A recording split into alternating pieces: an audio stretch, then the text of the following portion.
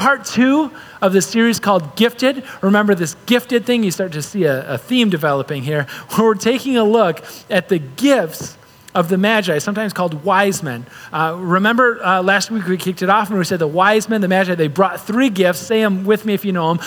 Gold, frankincense, and myrrh. Both of you remember that from last week. That's terrific. We started off and we said gold. This is a perfect gift, all right? Because the gift is fit for a king. And to help you remember we passed out those gold bars after church, right? Should have been at church. Should have come. No, we didn't do that, okay?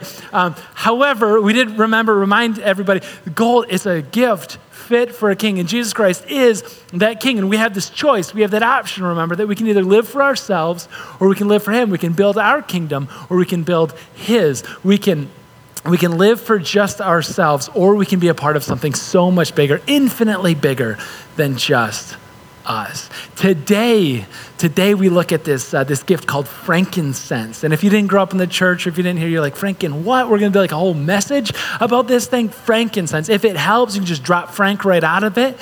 And then you just, sorry, if anybody's named Frank, just drop him. And then you just have what's left is incense. Right? Because that's kind of what we're talking about. And even though we don't really do a lot with incense, even though we don't often do a whole lot really with frankincense ever at all, not even knowing what that is, the people then did. It was hugely significant to them. And I think the wise men, even though they had no idea, no clue, how could they know what the significance of their gift was? I think when they presented this gift, frankincense, to Jesus, they were making a declaration, unknown to them, declaration about who Jesus was and who Jesus was for. To understand that, we go way back thousands of years before Jesus was ever born. We go back to the book of Exodus, we go to Leviticus, we go to Numbers, we go to these different passages in the Bible where frankincense is mentioned, where this incense is lit up. And to kind of just illustrate for those of you who didn't maybe grow up in the 60s and aren't totally knowing what incense is all about, I've got some here, and we're going to kind of light that up, and because I want you to see like the visual effect that it has. Let it burn for a second. Okay, as you see the frankincense or the incense here start to burn, you see the smoke start to fill up. And those of you kind of in the front row, you start to like soak up that smell of the incense too, because it's potent, it's powerful, it's a little stick, and it's going to burn like that for a while, and it's just going to like fill the room, and it's going to get in your clothes, and it's going to get in your hair, and it's going to get in there, and you're not going to be able to get out of it anymore. So what I'm going to do, because it's so potent, is just go ahead and remove the distraction. But I want you to understand, because that's exactly what made it so important to the people in the Old Testament, is that what they would do for their temple sacrifice on these holy days, these special days, maybe the Day of Atonement, the day that they celebrated that God was forgiving their sins, on these special holy days, they would go into a special people called priests, or maybe the high priest would go into a special place in the temple called the Holy of Holies. It's this little back room door kind of thing where the high priest would go in once a year, and he'd light up this incense, or specifically the frankincense, and as that smoke would start to fill that small room, it was reminiscent, it was a sign that God's presence was filling up that physical space. And even though the smoke would fill the room, the smell would go far beyond it. Because as this would continue to burn, that smell would go way outside of the room, into the rest of the temple, into the courtyards. In fact, that smell would start to fill the whole temple area and even several city blocks in the city of Jerusalem, so that everybody would know, everybody would be reminded every time that it happened is that there, right there, on this special time of year, in this special place, amongst the special people, God is present. The problem is, we're not all that special. The problem is that we're not living day to day during a special time in a special place, and we're not all that special people. The problem is that we're kind of like ordinary, somewhat complicated, kind of real, if we're honest, messy people living messy lives. We live messy lives where we're bumping into each other all the time. Not just outside of the church, not just at work where we say something or we're short with a coworker or a boss or somebody that works for us. And then we might ask for forgiveness or more likely not. And we cause some minor amount of pain for other people and we create this small mess over here and then we walk away from it. And then we go home and we treat our kids or our friends or our housemates or roommates, whatever it is, with this somewhat disrespect. And we create a small mess over there, a small complication in that relationship, and we move on from there. The problem is that we live these messy lives where we don't really have it all together. We're not living in a special time in a special place, and we're not really all that special people. And so we're complicated, and we're messy. And the temptation is, the idea is that God's presence is not going to really invade a messy life like ours, because God's presence is reserved for the special people during the special time of year to go into the special place until some magi from the east show up, until these wise men show up, and they presented this gift of frankincense to Jesus, more like his parents, because he's just a toddler, and say, here, I've got no way of knowing it, but this gift is communicating the presence of God, something that I can't even imagine right now. The significance is that God is somehow with us in the mess. And boy, is it just about to get messy. If you got a Bible with you, or if you want to use ours, they're under the chairs in front of you. We love giving Bibles away, so if you like those, go ahead and take it home with you. The words are going to be on the screen behind me. We're going to go to Matthew chapter 1, and buckle your seatbelt, because this is a messy story. All right, we started off in verse 18, Matthew chapter 1, and it says that this is how the birth of Jesus the Messiah came about. Okay, this is the origin story for the superhero kind of fans, right? That his mother, now Matthew's telling us, his mother, Mary, was pledged to be married to Joseph. It was more than an engagement. It was like betrothal. I mean, they were married, kind of. They're almost there. Maybe they just had the ceremony and get the families together to make it official. But I mean, like they were basically there. But before they came together, wink, wink, nudge, nudge, she was found to be pregnant. Now this, like I said, this is a messy story. Because here we have, she finds out, and pretty soon he finds out she's pregnant. I mean, they're almost basically married already. And Joseph is thinking, the dad in this thing is like, what in the world? We weren't even together, so you were with another guy. I can't even believe how complicated. I can't even believe how messy this thing is. And just when we think that it can't get any messier, we see the next line, pregnant through the Holy Spirit. And we're like, that's a new one. I haven't been there before. Like I said, it's a complicated, messy story. Because Joseph, in verse 19 now, because Joseph, her husband, he was faithful to the law. He's a good guy. He was a rule-following guy. He was a guy who wanted to do the right thing. He liked things neat and tidy. And because of that, and because he was also a good guy, probably the oldest, the oldest kid in the family, guessing, but because he wanted to do the right thing all the time, he does this. On the next line, he did not want to expose her to public disgrace. And so he had in mind to divorce her, but quietly. Divorce her quietly. I mean, that's kind of the honorable thing to do if you're Joseph, right? He knows I should not marry this girl. But he also knows what's going to happen to her if he doesn't marry this girl. And so kind of stuck between a rock and a hard place, he decides, here's what I'm going to do. I'm going to clean up the mess as best as I can. Even if that means taking some of the shame, even if that means me taking some of the embarrassment, I'm going to do that. And I'm not going to make a big deal out of this. I'm not going to make a scene about this. I'm going to divorce her, but do it quietly. I'm going to clean up my mess, tidy up my mess, because I'm the kind of guy, Joseph, who appreciates this nice, tidy, prepackaged kind of life. I'm going to make a point here because I think there's a couple of Josephs in the room, right? One of the points that I want to make about this is that imagine if Joseph got his way. Imagine if if he got, in fact, the chance to divorce Mary quietly and they could kind of go their separate ways. He goes this way, she goes this way. Now she's pregnant with Jesus. She has the baby. Jesus grows up, rabbi, king of the world, dies on the cross for the sins of the world, like all this, right? And then that's an incredible story to be told. And imagine the possibility if Joseph actually got what he wanted, he would never have met Jesus.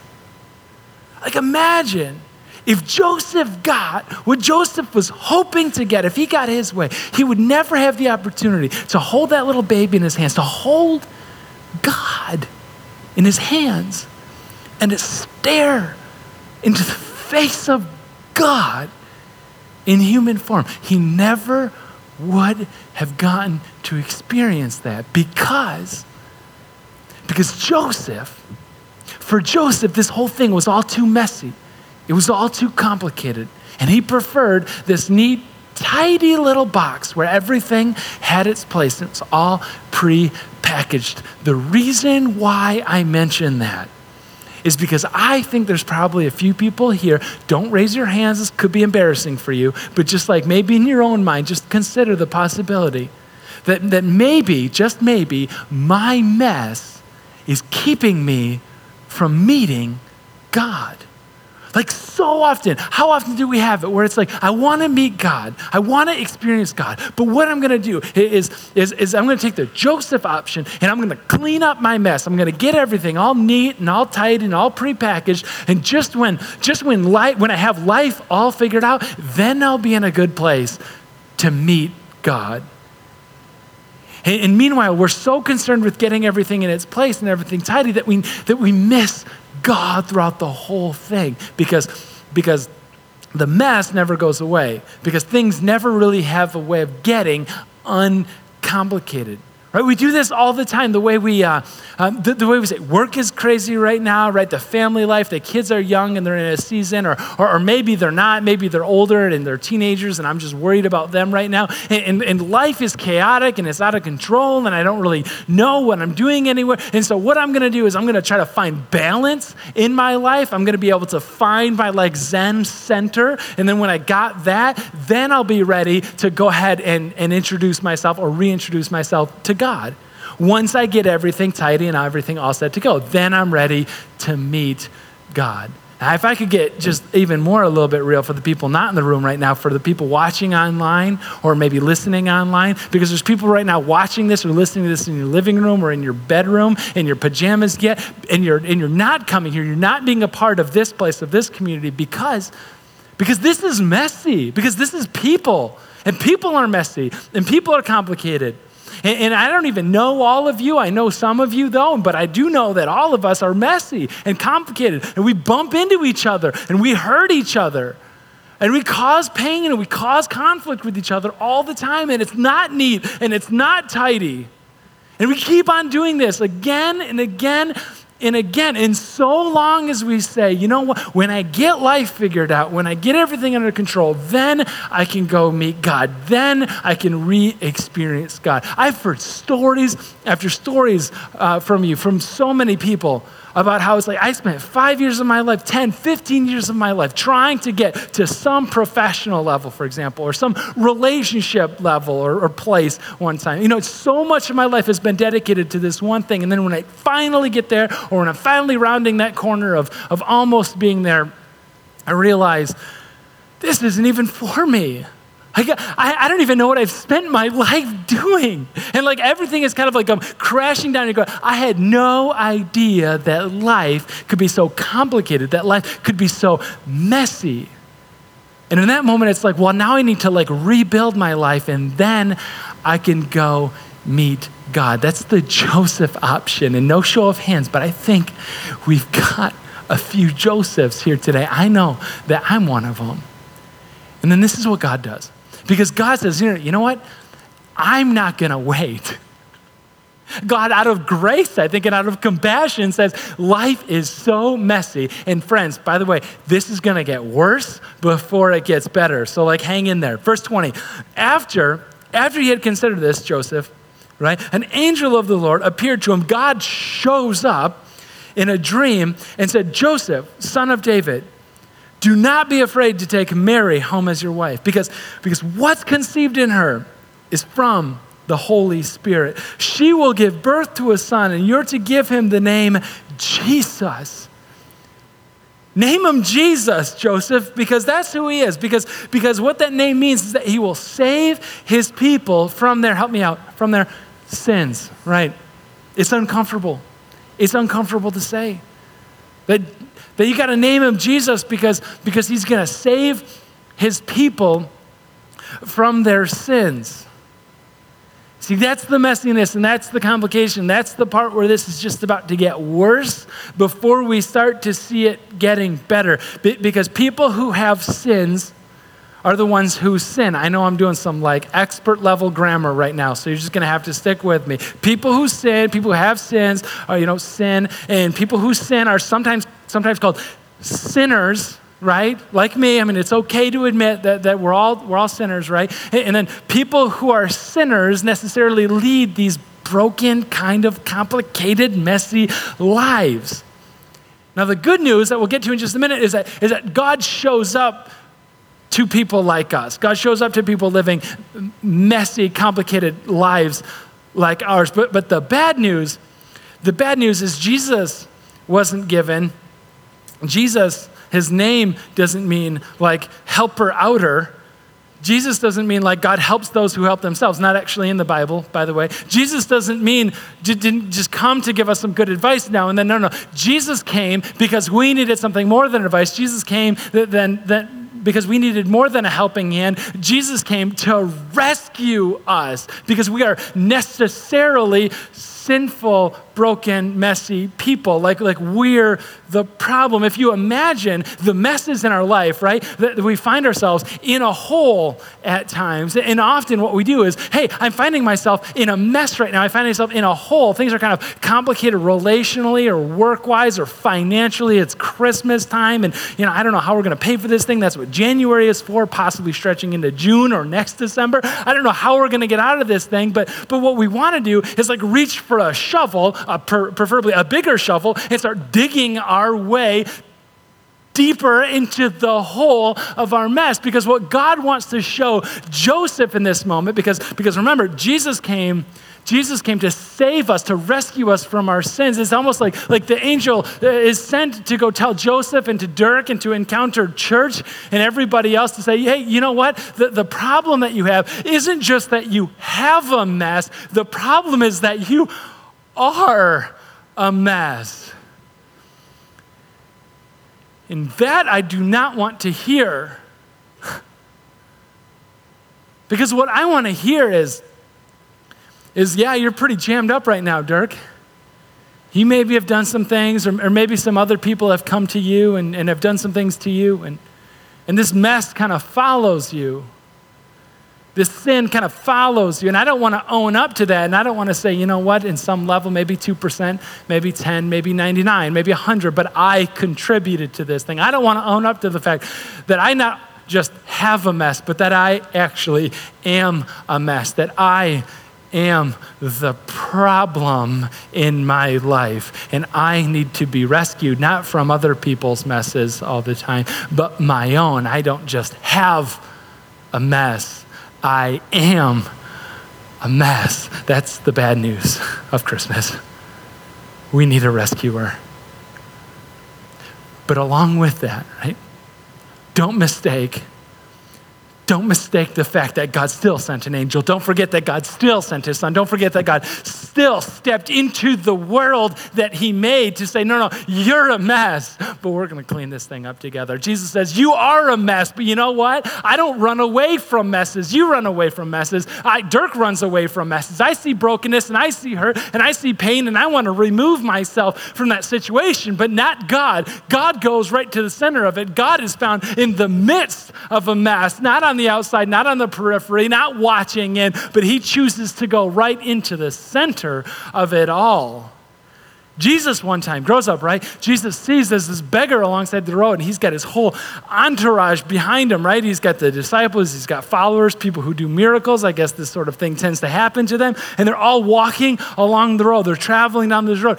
And he sees a beggar, like a panhandler alongside the road. And what does he do? What do you do? What do I do? I'm outside. I leave Costco with an SUV full of groceries, and I see the guy like on the corner of 28th Street. You know who I'm talking about. Don't play all righteous, okay? He's with the guy, and the light is always red, and you're always first in line. It just lasts forever. Sees the beggar, sees the panhandler alongside the road, and like look away, avoid contact because I don't need a mess. I don't need another complication. I don't need brokenness or hurt inviting into my life any more than what I already caused, but not Jesus. But not Jesus. Because Jesus sees hurt and Jesus sees pain, and he doesn't turn away. He goes to the beggar, the panhandler, and he says, "What can I do for you?" Anybody ask ever a panhandler? What? Just name it. Whatever. Me neither. I know. You don't do that because you don't know what the person is going to ask for. In this case, the person turns to Jesus and asks this question, "What can you do for me? I'm blind, for starters. Can you do something about that?" And Jesus says, "I can, actually." And he heals them. Because Jesus is the kind of guy, and God is the kind of God who doesn't run away from a mess. But he has found right smack dab in the middle of it. Jesus sees this loathsome people, tax collectors, hated, vile people, addicts, but the successful kind of addicts that have a way of nursing their addiction and like keeping it going, their well-funded addicts. And Jesus says, "Guys, tonight the party is at your house. What time should I show up?" You're inviting your friends too, right? Because Jesus doesn't want to run away from the mess. He's found right smack dab in the middle of it all. One time Jesus was going to visit a sick girl. She was an inch away from death. And he was gonna go do something about that before she died, before she became unclean. And Jesus was on his way, and there was a crowd all around him. And the crowd was starting to prevent Jesus from getting to where he was going in an expeditious manner before this girl lost her life. And he's pushing himself through the crowd of people, demanding things from him. And this woman who's been bleeding for over a decade now, this woman who is a menstrual thing, she's unclean. I'm reading the book of Leviticus right now in my Read the Bible in a Year group. And like, I am struck by how often this sort of stuff comes up. And I know it's uncomfortable to think and talk about. Like, you're right, it is. But like, I'm reading this, and there's so many laws, and there's so many rules about how this woman, she is just so unclean, and she should be in a tent somewhere and like off to the side, and she shouldn't be like hidden from everybody. Forget about the dead girl who died, by the way, in the time that Jesus didn't get to her in time. This woman should be like put off to the side or something. And then no, Jesus pushing himself through the crowd, and this woman reaches up, she grabs a hold of him, and any reader is like, "No, don't do it." No. Jesus turns around to her, and everything after reading this book of Leviticus, and you should try it sometime if you're brave, but like everything in these people is like, that must have made Jesus profoundly unclean. And Jesus introduces this new paradigm, and he goes, no, see, that's the weird thing. That when the unclean touches me, a new category is introduced. She doesn't become clean. No, far from it. She becomes holy. That's what you can do with a mess, Jesus. That's what you can do with a complication. And Jesus goes on his way. The girl had indeed died. And then he raises her from the dead, and the holiness infects her too. I mean, the bad news, friends, you don't just find yourself in a mess from time to time. Friends, I say this with as much love and charity as I can. You and I, we are a mess, but God runs right towards the middle of the mess. But the hardest part of it all, for those of you who experience pain or loss or suffering on any level, the hardest part, I think, is the in-between time, is the not knowing. The hardest part is the waiting, hoping, expecting God to show up and he's not. And I want to say, like, what about the wait? And then God clarifies something. It kind of breaks out of the narrative of the story, and then this happened, and then this happens, to clarify. By the way, just to make sure that none of us miss it in the next verse, in verse 22. By the way, all of this took place to fulfill what the Lord had said through the prophet. This is Isaiah. Now, Isaiah, the prophet way back in the Old Testament, that the virgin will conceive and give birth to a son, and they'll call him Emmanuel. They'll call him Emmanuel, the names that means that God is with us. All this took place so that we wouldn't miss it, so that we'd be aware that God, the God that had a way of showing up in a special place, at the special time, with the special people. It's like God wasn't stuck there. God wasn't just like restricted to over there. It's like the smoke got out, the scent got out. And now the Magi, like putting these gifts before Jesus, it's like this is the smoke. This is the smell, like in human form, that now God is with us. And we said, what about the wait? What about the waiting? That prophecy that the virgin will conceive and give birth. That prophecy was first spoken by Isaiah the prophet 735 years previous. The story was that in the Old Testament, the nation of Israel was split into northern kingdom and southern kingdom. And the northern kingdom was attacking, as bad as that is attacking its sister nation of the southern kingdom. And so Ahaz, king of the southern kingdom, takes all of the gold and all of the frankincense and everything of value out of the temple, out of God's house. And he goes and he hands it over to a third party, Assyria, and says, Assyria, I have all of this for you and more if you will just attack this northern kingdom to like get them off our backs. And they take the bribe, and that's exactly what happens. Isaiah the prophet, speaking on behalf of God, catches wind of this, and he is so upset. He is so furious at what Ahaz would do in using God's resources to pay somebody to attack their sister nation. He's so frustrated. He says, you know what? That's it. You just hit a new low. You just bottomed out. I didn't think it could get any worse than it already did, but you did again and again. And so you're going on nation timeout. Like you're no longer going to like have a place or be this people in this place. I'm going to take you away. You're done for now. But in the same breath, in the same chapter even that he pronounces this judgment on Ahaz in the southern kingdom, he also says that line. And now this time we're not quoting Matthew, we're quoting Isaiah. And it says that the virgin will conceive and give birth to a son. This is the sign that they will call him Emmanuel, because even though Ahaz, you did some horrible, horrible things, even though you paid a third party off to attack your brothers and your sisters, God is still with you. And from that moment on, in the special time, in the special place, with the special people, they would light up the incense, the frankincense specifically, and they'd be reminded that even though God was just there, he didn't forget about them. And for 735 years, they let the incense burn. And they were reminded, God, I can't explain it all the time, but somehow God, he's here. He's with us.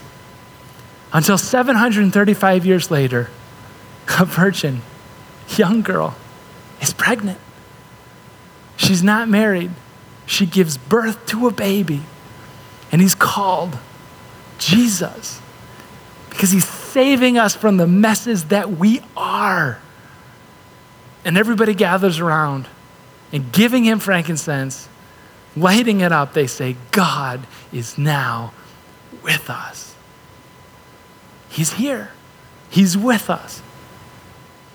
And I don't want us to mistake the power that this has.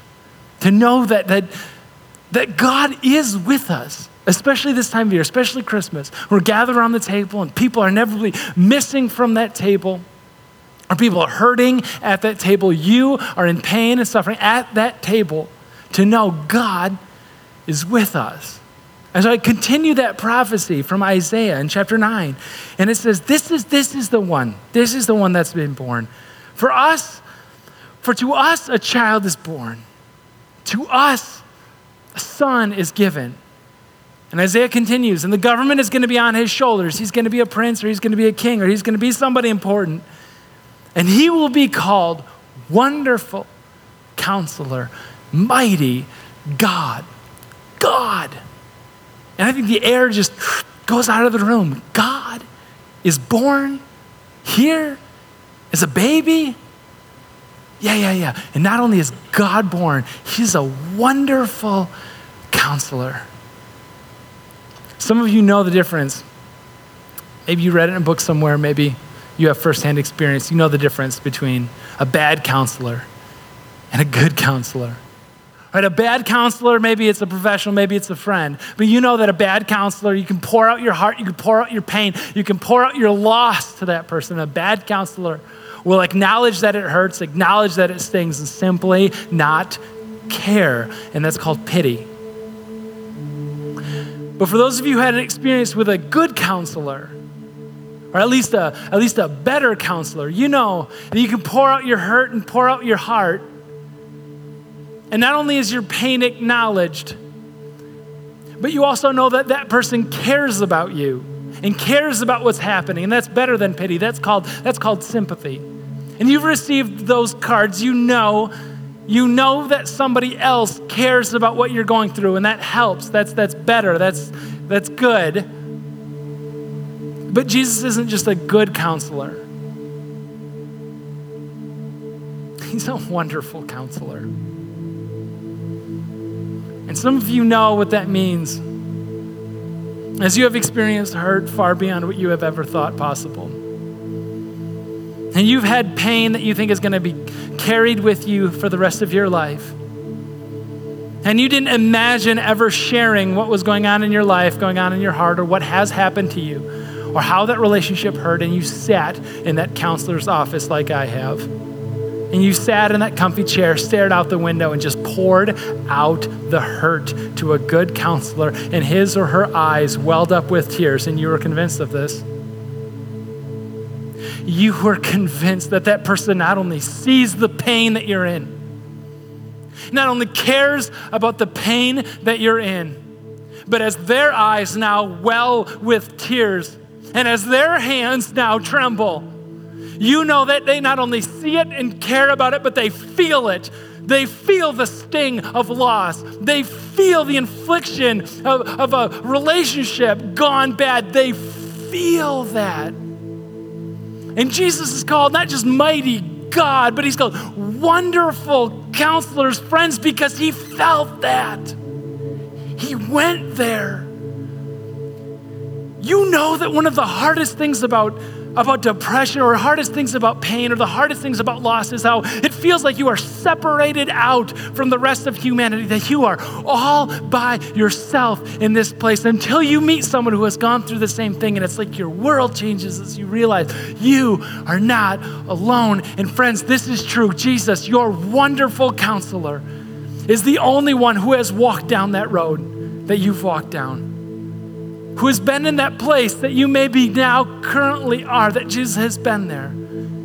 That Jesus is the only one who knows and truly knows what it means to be betrayed, what it means to suffer in isolation. Jesus knows what it means to go without, or to carry anxiety or fear about going without. Jesus knows what it means to face down death itself. And he says, I can go there with you because I have gone there before. And you say, Jesus, you don't know because I sit down and I pray to God in heaven and I say, God, show up. I need a sign. I need something. I need you to show up in my life right now. And God isn't. And God isn't showing up and God isn't answering me at all anymore. And Jesus says, I know. I know because I went to my special place. The place in the garden where God shows up, where my Father showed up to me countless times in the past. And I went there thinking if he did it once, he'll do it again. And I got down on my knees, Jesus says, and I prayed and prayed. I prayed until my sweat turned into blood. I prayed so hard for God to show up and once and for all take this cup of death away from me. And God turned away and allowed his son to go to the cross.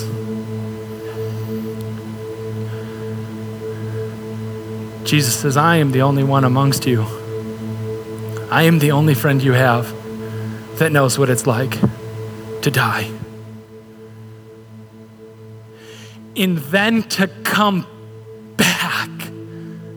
I know what it's like to pour out my heart and then die a death on the cross, and then come back rising victoriously, rising triumphantly over death to defeat death once and for all. I know what it's like to achieve that, to celebrate that. And I know what it's like to now to give that to anybody who might put their hope and their faith in him. Jesus says, I know what that's like because I've been there before. And these magi, right, these guys that have no idea, they show up and they burn that incense. They present those gifts. And as it's burning, the smoke wafts up in the air. And as incense does, it gets in their hair and it gets on the clothes and it follows them. And the smell, the thick, the heavy smell of it all, it follows you. It reminds you. It shows you. It teaches you and me that God is with us. That God is with you. And he will see you through. He will. I want you to stand up. Let's pray together. Let's pray to the God who sees us through. Our God, you are the Emmanuel. You are the one with us. You are the one who came to live with us. You're the one who came to teach us. And you're the one who died for us. And Jesus, you're the one who rose victoriously for us. May we not forget your sacrifice. May we not forget who you are. May we not ever neglect to know that you are here with us now. And God, the majesty of it all.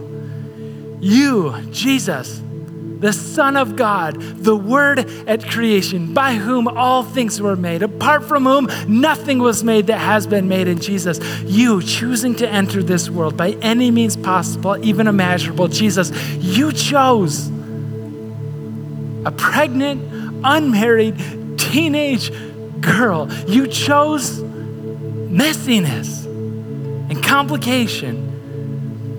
Because God, you don't run away from the messes that are each one of us. You're running toward us. Thank you, Jesus. Amen.